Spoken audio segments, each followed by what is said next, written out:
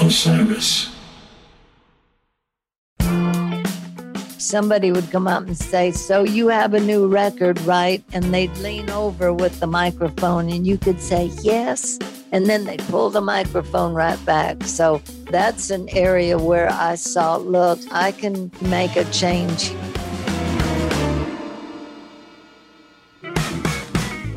Hi, this is Maggie Rose. You're listening to Salute the Songbird on Osiris Media. Salute the Songbird is a platform for women in music to share their stories and let their voices be heard. And everyone has a seat at the table.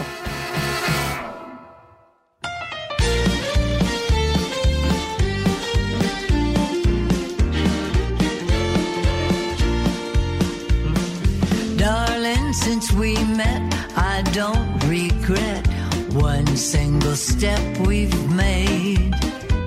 We're taking it slow and we both know that's the way to make love stay. Hey everybody, welcome to Salute the Songbird. I'm your host Maggie Rose, and I'm thrilled to have you back with us this week because I'm speaking to one of my favorite people, not only in the music industry, but just in general. She always makes me feel so welcome and very much like family whenever I set foot at the Grand Ole Opry. And I'm speaking, of course, of Jeannie Seely, one of the most accomplished, influential women in music.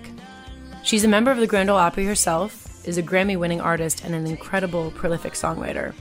In August of 2020, she released an album called An American Classic, where she re-recorded some of her favorite songs that she's released over the years, and recorded songs that she's loved that were written by friends who she's accumulated over the years. One song from that album was written with her best friend Dottie West after her passing. We talk about what it was like to be a woman in the music industry in the 60s, when she got her start in Los Angeles and later in Nashville. And she co-wrote one of my favorite songs, What Love Is, with Randy Newman, who famously doesn't collaborate very often. It was first recorded by Irma Thomas. It's a stellar tune, so one of Jeannie's accomplishments is being one of Randy's collaborators that you can list on one hand. Her recording of Don't Touch Me not only topped the country music charts, but also earned her a Grammy Award for the Best Country Vocal Performance by a Female. It's ranked at number 97 in the Book of Country Music's 500 Greatest Singles published by the Country Music Foundation, and it's also included in the Stories Behind Country Music's all-time Greatest 100 Songs. She earned the nickname Miss Country Soul earlier in her career due to her deeply moving, soulful voice, and I couldn't agree more. So let's talk to Miss Country Soul herself.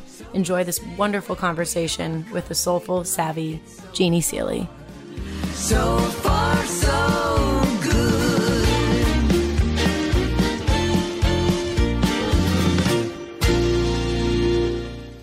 My first car was an MGA Roadster. I buried it in a snowdrift on Easter Sunday morning, and that was when I made my decision. It's like, I want to live somewhere else where this doesn't happen. So I started kind of thinking what I wanted to do, and I'd seen Southern California on TV. It looked pretty cool to me. And then when this girl, Marcia Davis, moved back home, she come roaring in a 1960 Austin Healey. So we became friends immediately. And then two of my cousins went with us. So there were two in each car to go out there. Get this. I mean, it was such a different time. That was 1961. And in those sports cars, there's no place to carry much with you. So it was jeans and sweatshirts and T-shirts. So we shipped all our stuff in these boxes to General Delivery, Los Angeles, California, hold for arrival. Can you believe doing that today? Absolutely not. Insane. Of course, you know, we had no idea. I remember when we went to pick up those boxes and we got downtown LA and I'm like, whoa, I couldn't believe here was a box with my name on it in that huge city, even back then. So, you know, God has had a whole group of angels following me. That's all I can say. Well, you do that for so many people, but you got to LA, you went there on a whim. It was climate motivated, not musically motivated. Right. And you end up at Imperial Records as a secretary. One of the first songs that you pen is one of my favorite songs called Anyone Who Knows What Love Is Will Understand, that Irma Thomas cut. And you co-wrote it with Randy Newman, who's notoriously known for not collaborating with a lot of people. But yeah. I think you pretty much had the idea, and you asked him for consultation on chord progressions and things like that. And this song is an R&B hit, which is now something that has been covered so many times. It's on one of my favorite shows, Black Mirror on Netflix. And I think it's featured in every episode, which is wildly exciting. Did you feel out of your depths when that happened? And did it happen as quickly as I perceive it to have happened? Or did you feel like you were kind of treading water for a while in your first years in Los Angeles? Yeah, my career up until then had been in banking. So when I first went to LA, I got a job at Union Bank in Beverly Hills. But that's when I started meeting people who were singing and writing songs. And I saw an ad for a secretary in Liberty Records. So I thought, this is my opportunity to learn how to do this, learn this business I love so much. Part of my job there was working in the Metric Music Publishing end. That's where I met Randy. He was just a new artist, writer. So I was trying to write this song. I had a good bit of it written, but I couldn't play what I was hearing. I'm not a musician at all. So I thought, well, I didn't have a piano. So I thought, well, I've done all I can do on the guitar. So I stayed after work to use the piano there at the office to see if I could work it out. And I wasn't doing any better at that. I looked up and Randy came down the hall, and I just hollered at him. I said, Randy, will you come in here and help me find, I'm hearing chords and I don't know how to play it. So he came in, of course, played it. So anyway, the song got split. So that's why Randy still can maintain he doesn't co-write with other people. I just railroaded him in to come help me, and he did. And then he went on about his business. But I think anyone would be happy to claim that they were a part of that song. But it sounds like you were generously cutting him in on that. Well, I still don't worry about that. It becomes more and more important to me, the camaraderie when you're writing with people. And they said, well, how many writers were on that? And doesn't that cut in? There's not a lot of money in songwriting anyway anymore, unless we get some laws changed. But the camaraderie and anything is more fun and more enjoyable to me if it's shared. And so, yeah, it's been great. I did get to talk to Randy not long ago when this came out with the Black Mirror and all. It's like, he said, I was sitting there one night hearing something on television. He said it sounded remotely familiar to me. So he was thrilled about it. What a great guy. But yeah, that song has taken on a life of its own, and I'm so proud of it. I am trying to think in my mind that idea, because somebody said, where did you get the idea? I said, well, this is probably not what you pictured, but in my mind, it seems like it was a pantyhose ad, a magazine ad that said, anyone who knows what comfort is would understand. And I'm like, oh no, anyone who knows what love is would understand. Everybody thinks I'm crazy, but if you know what love is.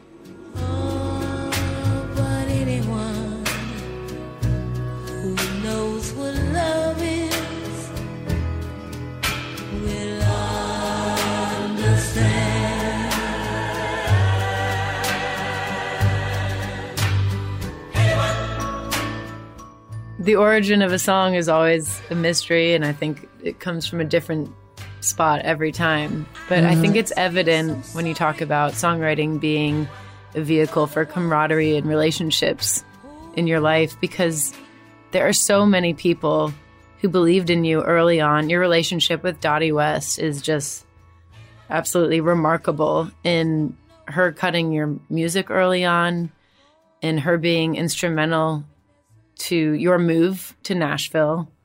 Can you talk about Dottie West in particular? Because I know that your single right now is something that was written by Steve Wariner and Bobby Tomberlin, and posthumously Dottie West a little bit. Is that amazing? With, if you could call it that. I didn't start this journey with that song. My adopted little brother, I call him my friend Ron Harmon, had some of Dottie's memorabilia, and he found where she had started writing the song in a journal. And it resonated so much with Ron, that whole feeling, I guess, that he got from it. And he took it to Bobby Tomberlin, who called Steve Wariner in because Steve had worked with Dottie. And it was very important to those guys to finish this song the way they thought Dottie would. And I really think they did. I think they were channeling her somehow. But yeah, they brought it to me, and I can't even imagine how upset I'd have been if I hadn't have gotten this song. It does mean so much to me. It feels like I got to finish something else for Dottie. You know, our story goes back, our friendship beyond this, but in 77, when I had a bad car accident, Dottie was there in the hospital. And I always appreciated that so much. And then, of course, in her accident, I wasn't able to do a thing. I sat there in that waiting room and waited. It was all I could do. And it's always been so painful that I couldn't give back what she gave to me. So this song is part of that healing for me as well. And I feel on this like I did the night I got to sing Here Comes My Baby at the medallion ceremony when she was inducted into the Hall of Fame. Here comes my baby back again.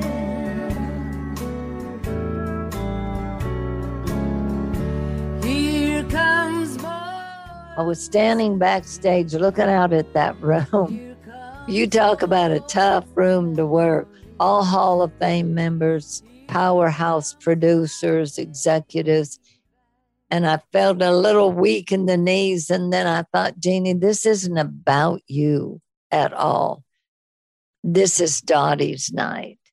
And so all of a sudden, just this peaceful calm came over me. And I walked out with just complete joy that I could finish a journey that Dottie would have made had she lived. She would have made it into the Hall of Fame on her own, and that night would have been hers. So that's all I could think of. And when I was recording this song, I had that same feeling. It's like, okay, Dottie, here's one more thing. I'm going to finish it for you. If you could call it that.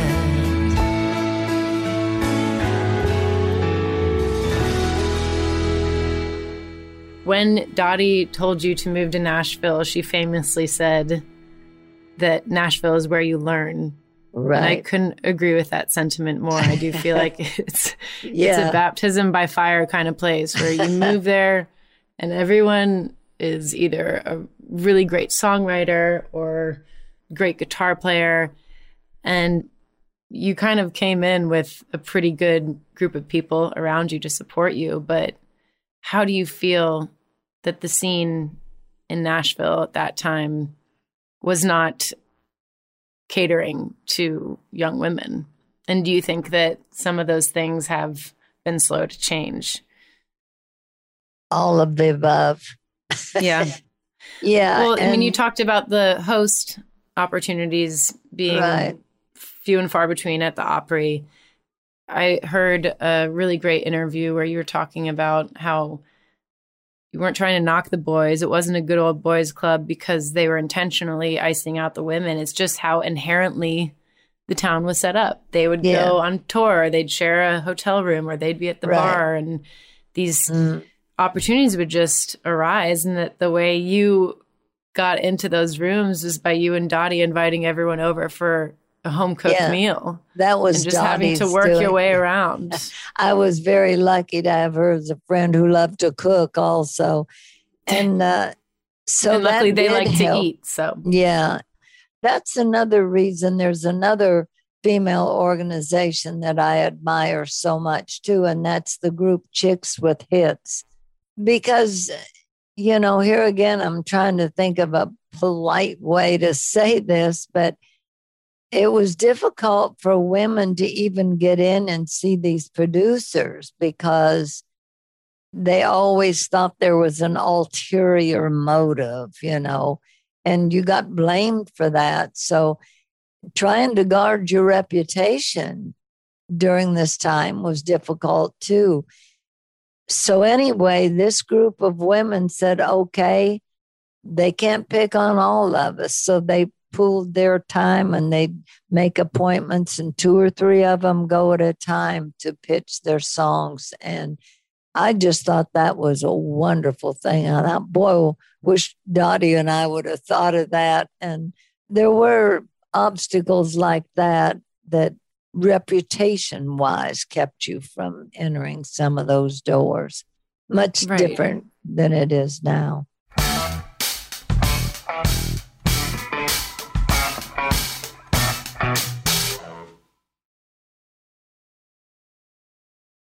I know that you were successful at co-writing with a lot of already established artists, but there was also people who were well-intentioned who would avoid writing with you because they wanted you to get the notoriety for yourself. They didn't want to have it be perceived as if you were only getting these cuts because by proxy with whomever that might be. That was one of the really good things that Hank Cochran did, because I was feeling like he didn't think that I could write well enough to write with him. He'd be co-writing with all these other people. I'm like, why won't you co-write with me?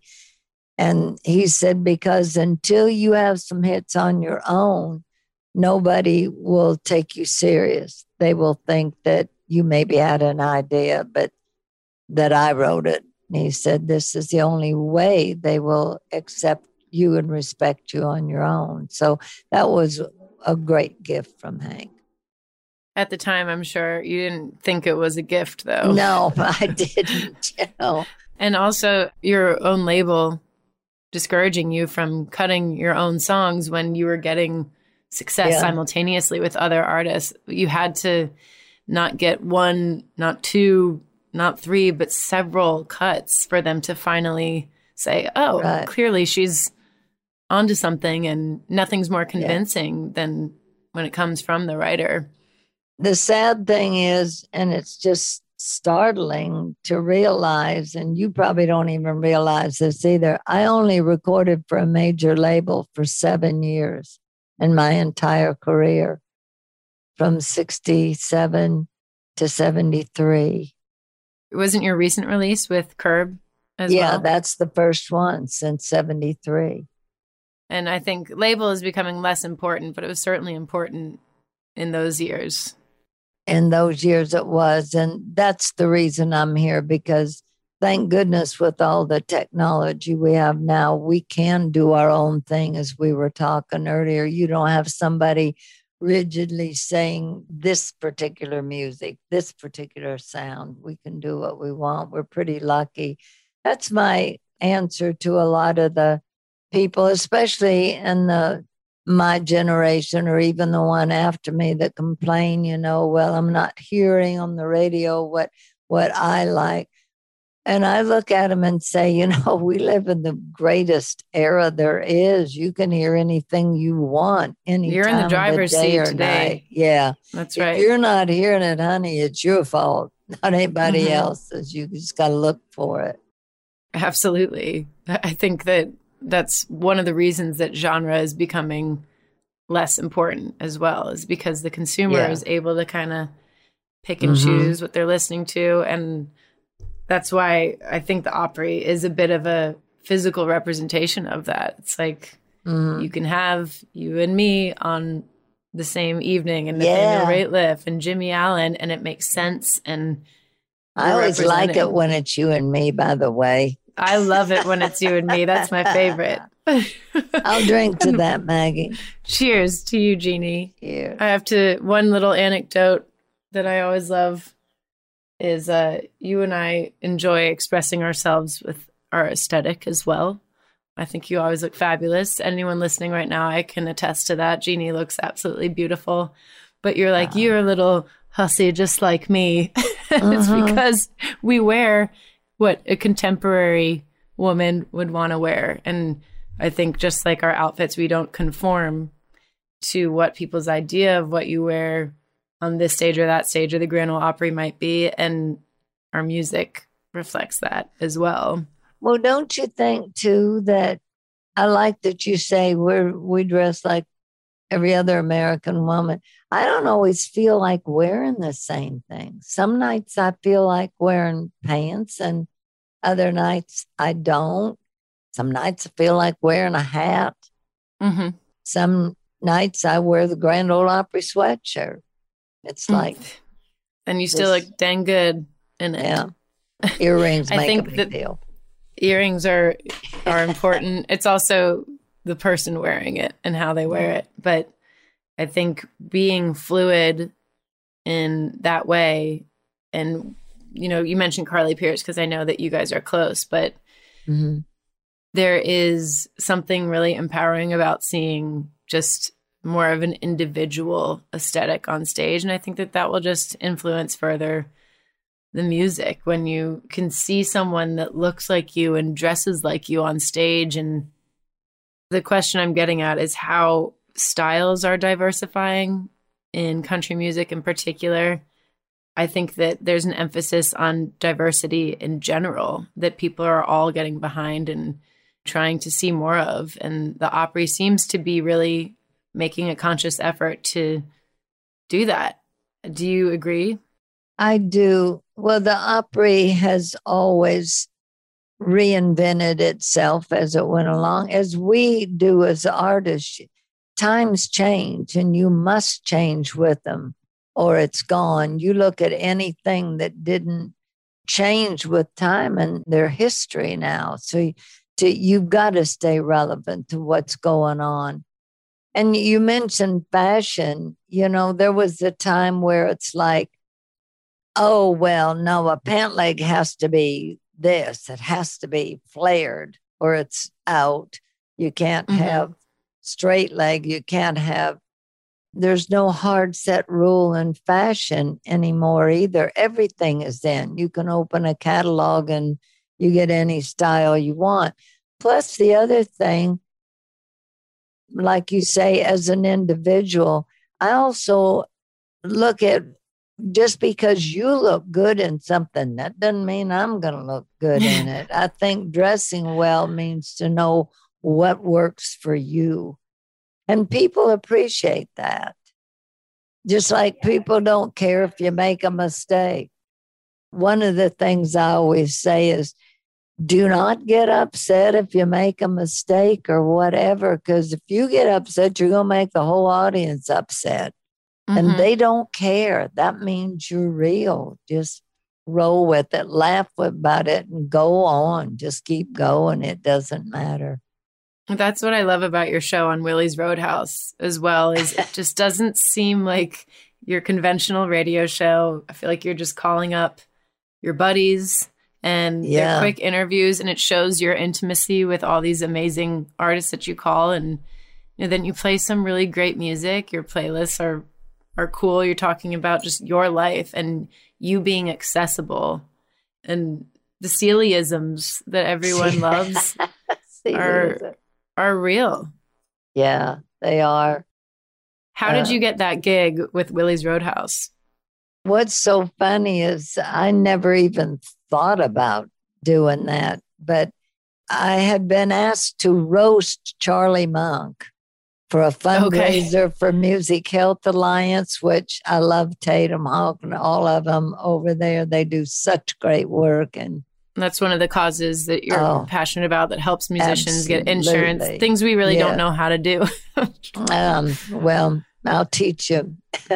But they asked me to roast Charlie Monk, and I'm like, okay, I can do this. Well, Charlie actually handed me this whole thing because he's so funny.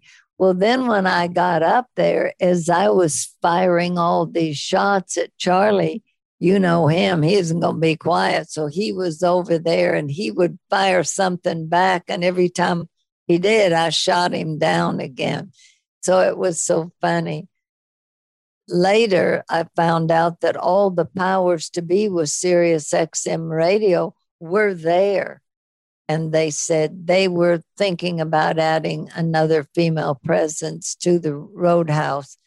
And when they said, if she can think that quick on her feet, then she's who we need on there. So they just you have called me in stitches sometimes when you're just riffing on stage at the Opry. When we went to dinner not too long ago, I was just laughing. You were sharing stories about being on the road and going to Branson and stopping at all these different spots. One of your tour mates, he had his breakfast spot, his lunch spot, his dinner spot. And Grand Ole Opry star Johnny Russell, heavy set, used to say, can everybody here see me all right? But I think you're a wordsmith, and that goes beyond your songwriting. It's how quick you are and just your did you hear what happened to me recently, Maggie? When I introduced the wrong song at the Opry. Of course, we're doing the 3 songs in a row now. And so I did my first 2 songs. Everything was fine. And then I started into the introduction about the Dottie West song that she started, did this whole introduction of it, told the whole story. Then there's silence. And I looked back and the band said, you're supposed to be singing Teach Me Tonight. And I said, I turned to the audience. I said, whoops. I said, I just introduced the wrong song. And I said, I'll get to that. But I just said, if y'all want to hear that song that I just introduced to you, when you leave here tonight, go to Spotify. It's up there. You can hear it.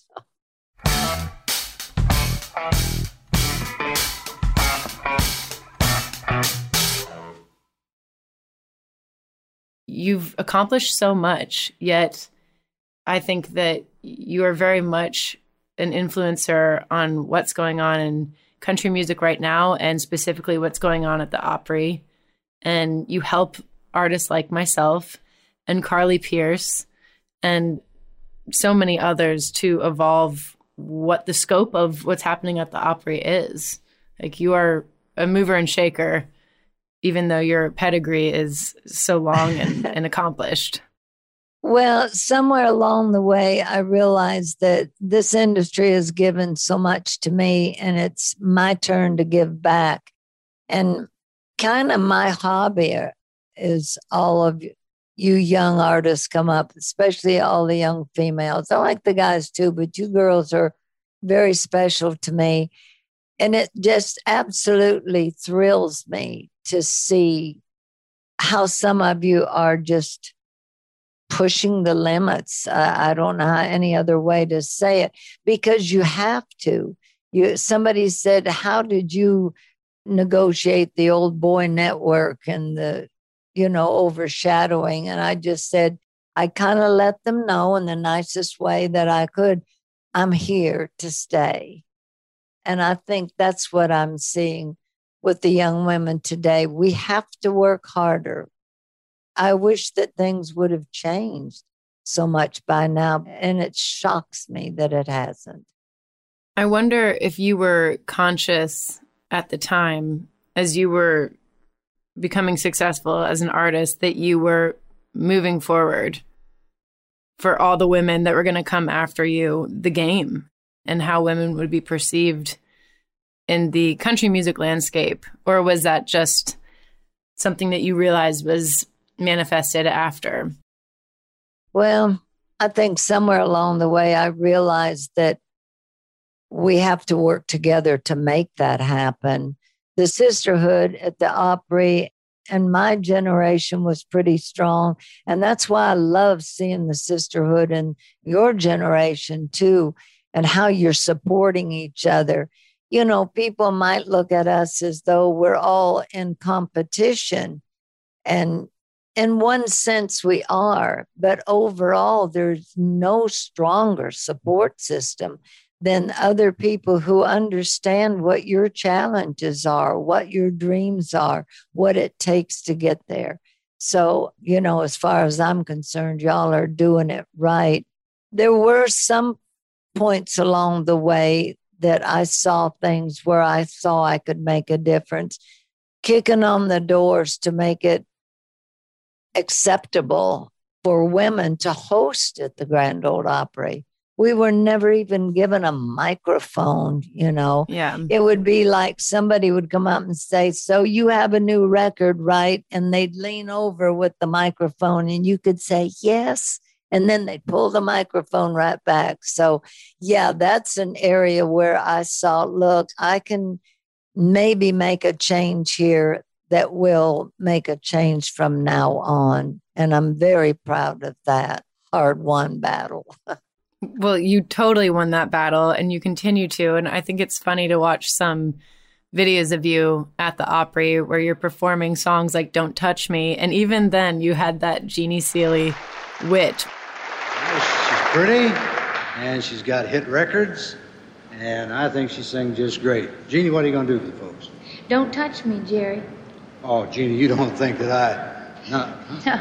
No, I just mean that's the title of the song, Jerry. Oh, that's what I thought.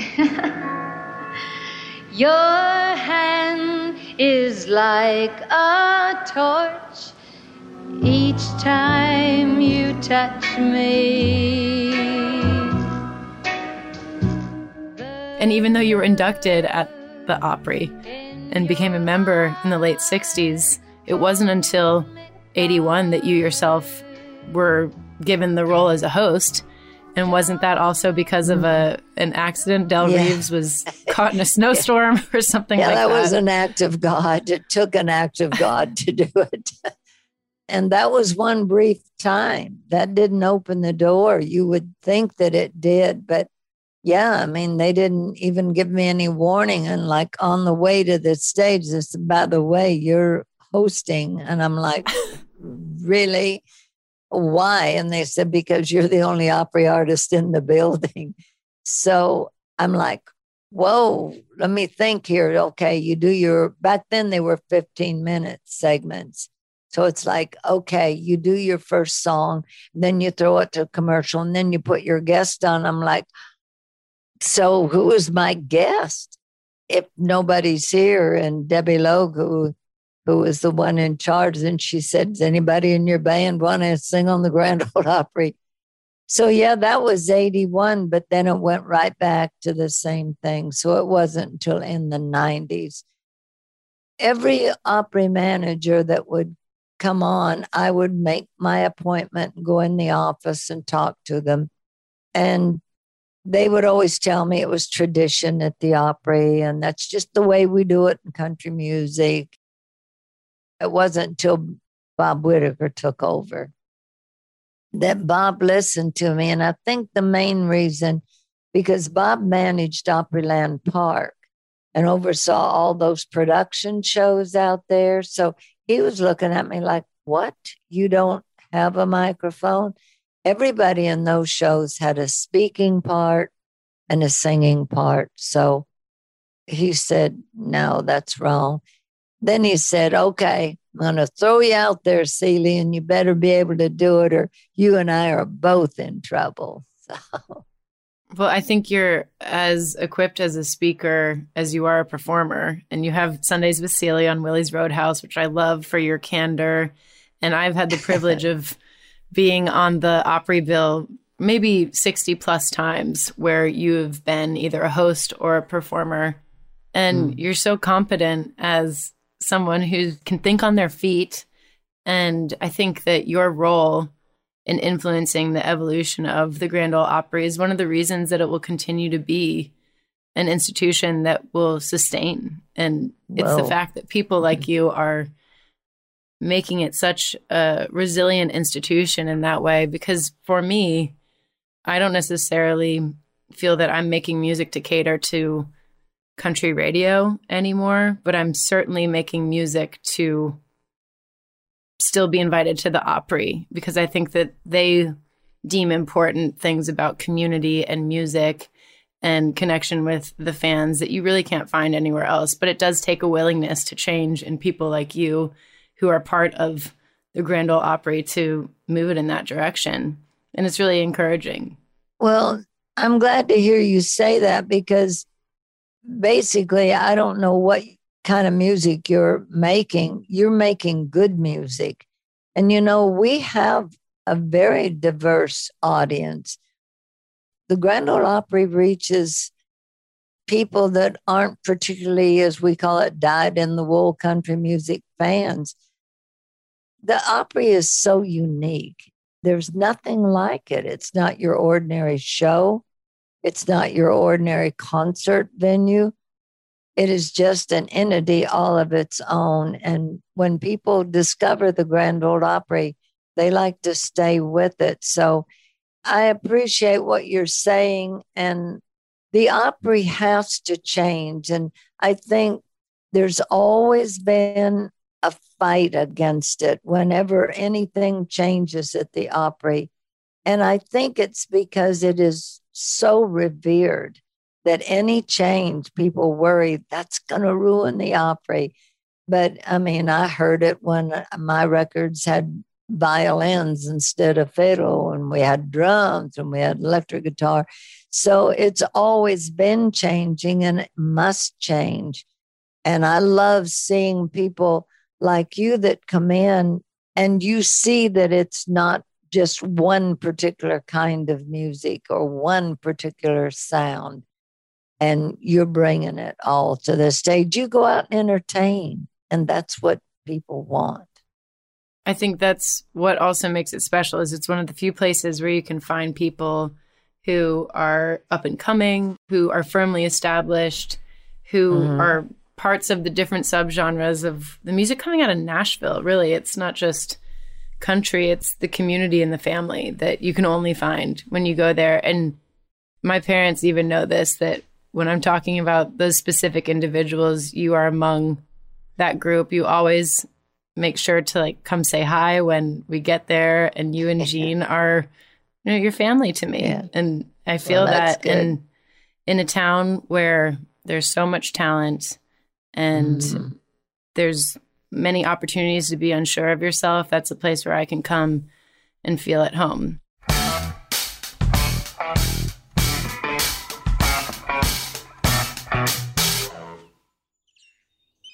Hey, everybody. I hope you're enjoying my conversation with Jeannie Seely, whom I absolutely just love. I mean, what's not to love? She's so delightful. But typically, I'm able to do these little check-ins with you every episode, either right after the conversation has taken place, sometimes even before.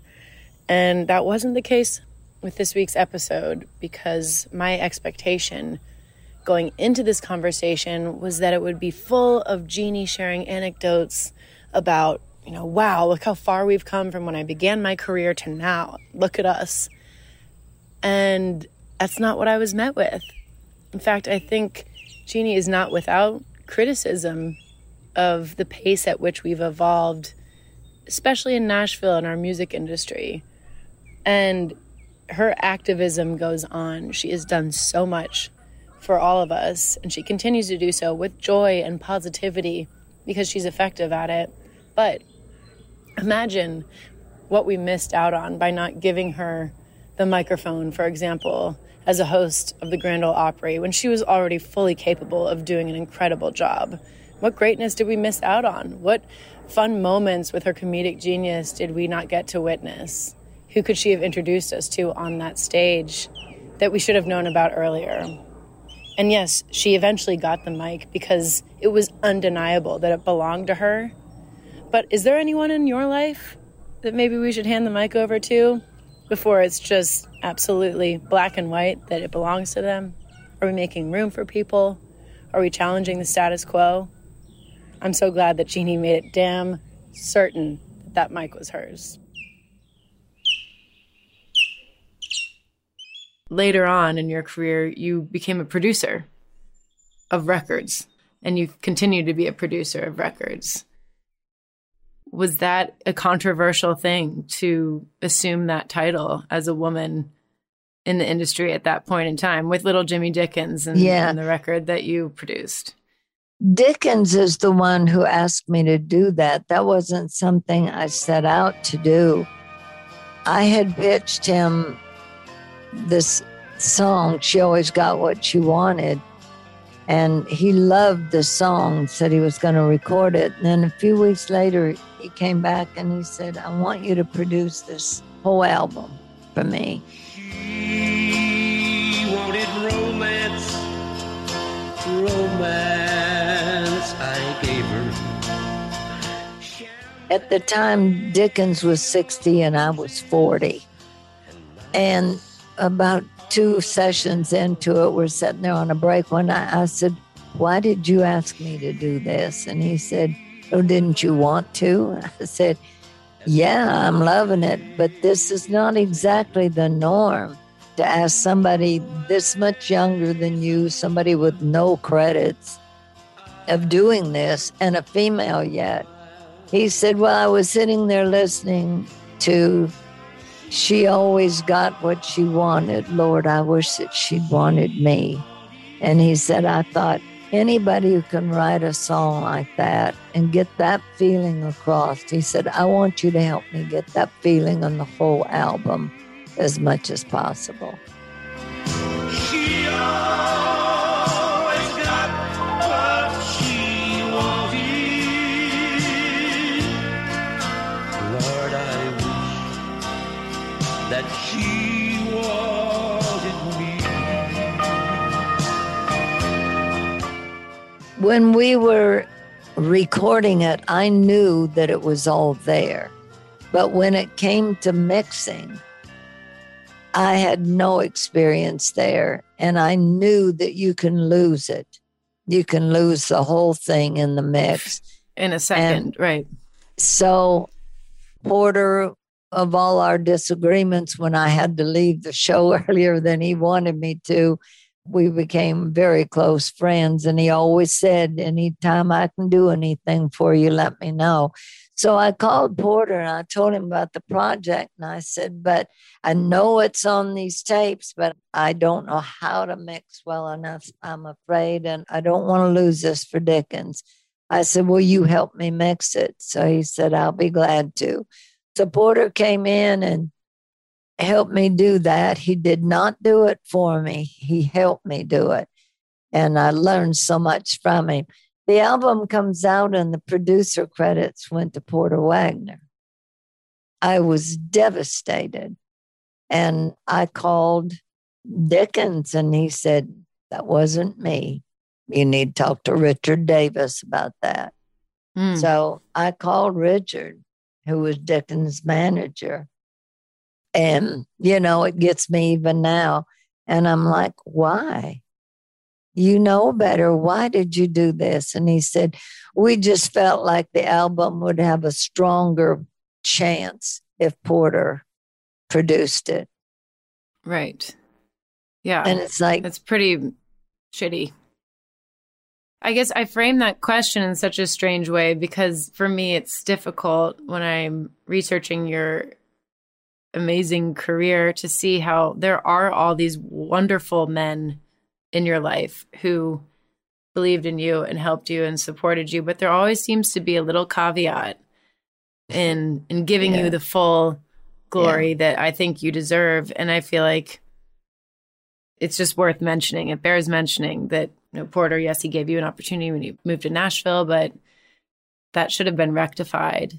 And there's a few things like that when I talk to especially women who had a musical career at that time, is just a begrudging generosity from some of these men. Yeah. And you have handled all of that with such grace. And we all love Porter Wagoner and everything. But Porter you know, it's like the John Lennon not giving Yoko Ono writing credit on Imagine until the 80s. And I do want to clarify, it wasn't Porter who did that. Porter did help me. He told me, he said, I'm sorry that happened. He didn't know anything about it either. That responsibility lies totally on Richard Davis's shoulders. And Richard is still with us and he knows, but I know what you're saying. There always was a but. The whole reason I did this podcast was because I felt cut off from my tribe, the women who make music with me in any genre, at any level of establishment. You are always someone who has been important to me, and not seeing you at the Opry was tough, but you kept making noise and I kept making noise. And I think that's just what you have to do. If it's in your blood, it's what you do. You connect with your audience, and they're my A&R team, essentially. That's how I know what's working. And I feel like you probably depend upon that as well. But we also depend on each other. And that camaraderie is not going unnoticed. You can't ignore it. And I think that that's something that's been really inspiring to see, not just in Nashville, but across the industry, is women specifically joining arms to make sure that we're being heard and that we're getting the resources we need for this to really become a meritocracy, because it hasn't always felt that way. And the women out there listening, we're talking about our fans, our listeners, they feel the same way. They feel like we're saying what they want to say. We're a voice for them. And their world is not that much different than ours. They're facing the same situations in their workplace and their social areas as well. So we're a voice for them. You know, you have so many songs that you've written that you're continuing to write. Your Grammy Awards, your Opry statue, which I know you kindly lend to the production of Nashville many times whenever they have one of their characters get inducted. Yeah, I told Pete Fisher, and he said, could we borrow it, for this scene? I'm like, no. And he said, I'll bring it right back. And I'm like, Pete, you can't borrow it. I will rent it to you. By the way, they still owe me. Big time.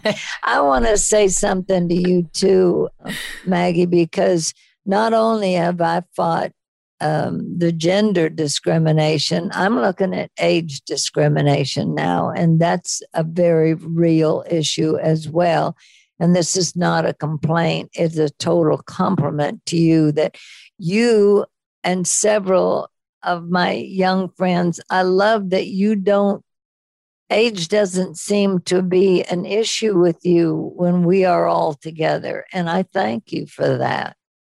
It's absolutely, not only is it not an issue, but I think it's a point of respect for me. And this isn't let's talk about all the things that happened in Jeannie Seely's early career. This is what is Jeannie doing right now. This is which now. Is so much. And you are prolific, and you're letting all of us benefit from the struggles that you've gone through. And, Sunny Sweeney and I have sung your praises, and Elizabeth Cook and I love you. And there's a class of women that see what a badass you are. And we know that we probably wouldn't have made it with some of the challenges that you went through. And you still have this amazing sense of humor about it. And you're just fabulous. And just a profoundly gifted songwriter, and it's something to aspire to. So age, if anything, is an accomplishment, in my opinion. I'll finish with what you find to be the biggest advantage of being a woman in this industry. What is that?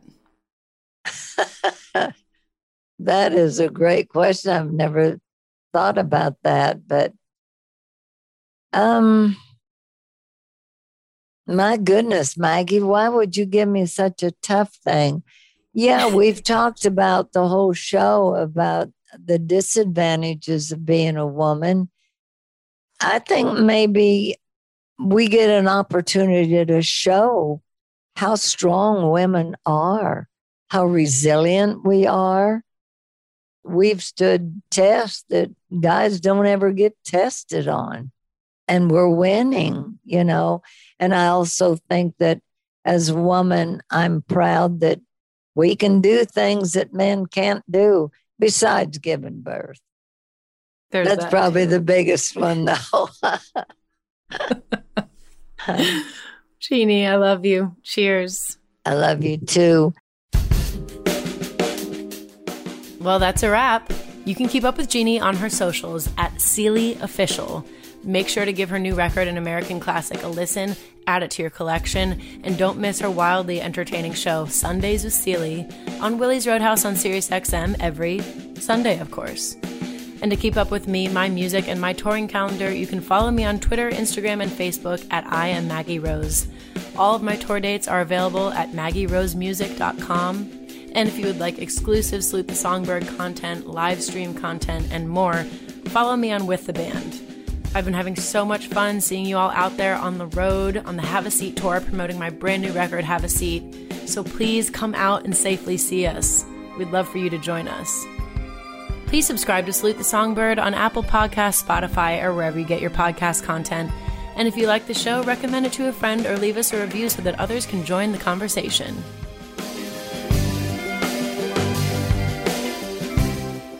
Salute the Songbird is brought to you by Osiris Media, hosted by Maggie Rose, produced by Austin Marshall, Maggie Rose, Kirsten Cluthy, and Brad Stratton, editing by Justin Thomas at Revoice Media, music by Maggie Rose, show logo by Premier Music Group, graphics by Catherine Boyles.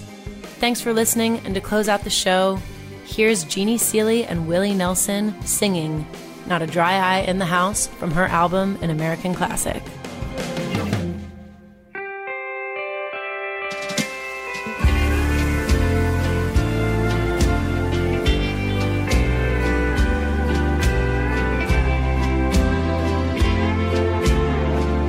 There's not a dry eye in the house. We used to call a home.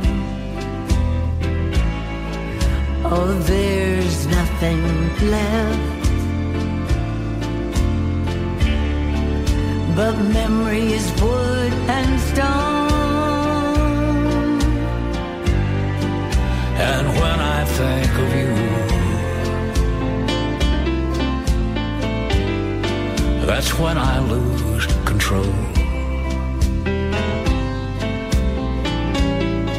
There's not a dry eye in the house.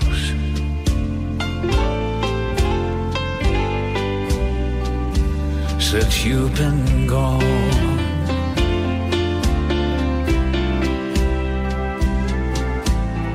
You played your part to perfection. You always left me wanting more. Standing in the spotlight's reflection, you brought the house down when you walked out the door. There's not a dry eye in the house. We used to call a home.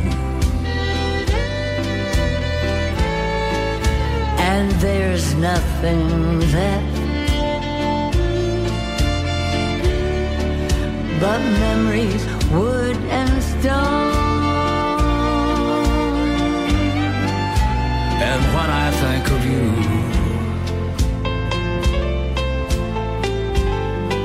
that's when I lose control. There's not a dry eye in the house. Since you've been gone.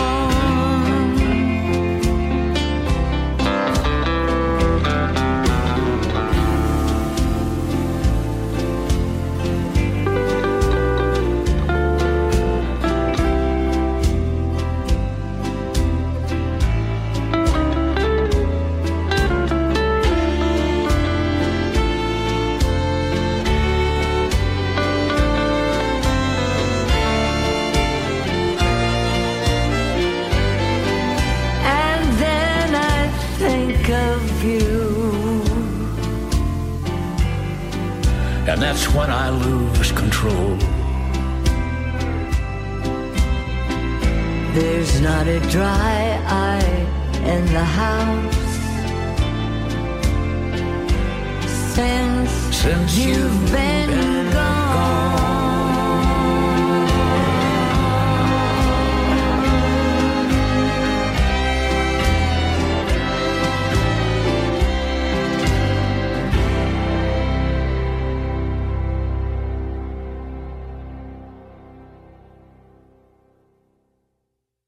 Osiris.